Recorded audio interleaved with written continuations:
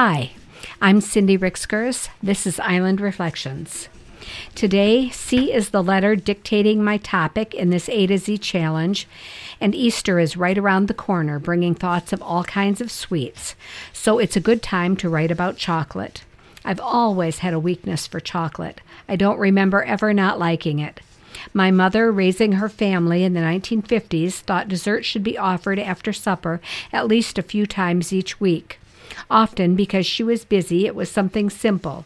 Chocolate pudding was my favorite. Brownies were another treat. Chocolate cake was always my choice for my birthday. In the summertime, we older children were allowed to walk to the store, herding several of the younger ones with us.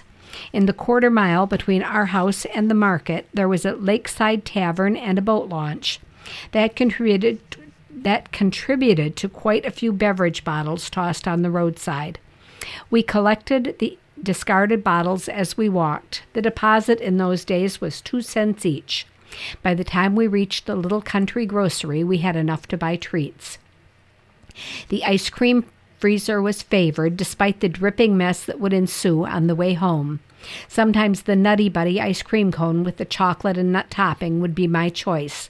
The sugar cone held the melting ice cream, sometimes long enough to finish it. My most frequent pick, though, was the fudgesicle.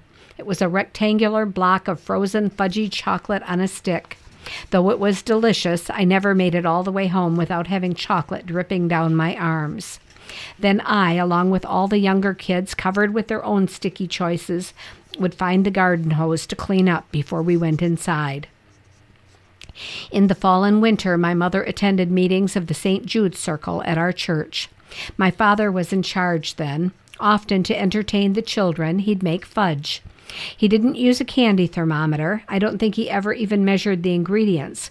He seemed to work by instinct and habit, and it always turned out perfectly.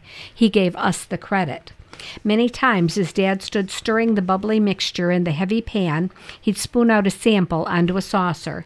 One of us older kids was responsible then for carrying it over to share it with the rest, making sure it was cooled enough before letting anyone dip their fingers in, seeing that everyone got a taste, and then reporting back to Dad how good it was. He was watching as he spooned it out for it to have reached the right temperature.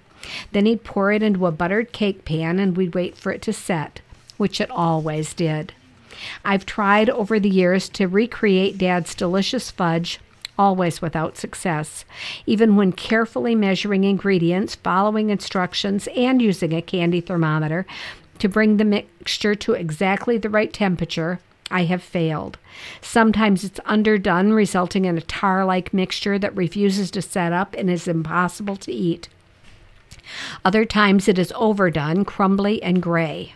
I finally gave up on it. When I'm craving chocolate or nostalgic for Dad's alchemic ritual, I make quick cookies. This is my mother-in-law's recipe, and as long as I keep an eye on the clock, it never fails. In a large saucepan, combine 2 cups of sugar, 1/3 cup of butter, 1/3 cup of cocoa, and 1/2 cup of milk. Mix and warm over medium heat until the mixture comes to a boil.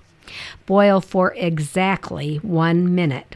That is crucial. It's worth having a clock or a watch with a second hand for timing it.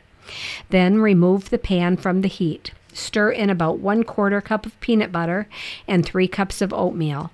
Drop by the spoonful onto parchment paper or foil and give them a few minutes to set up.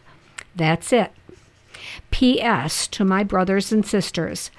Before adding peanut butter and oatmeal to the mixture, spoon out a small portion onto a saucer. Eat it by licking it off your fingers while you're waiting for your cookies to set up. It will propel you, I promise, back more than 50 years to the long table in Mom and Dad's red and white kitchen, surrounded by smiling children, with Dad at the stove. That's today's Island Reflection. I'm Cindy Rixkers.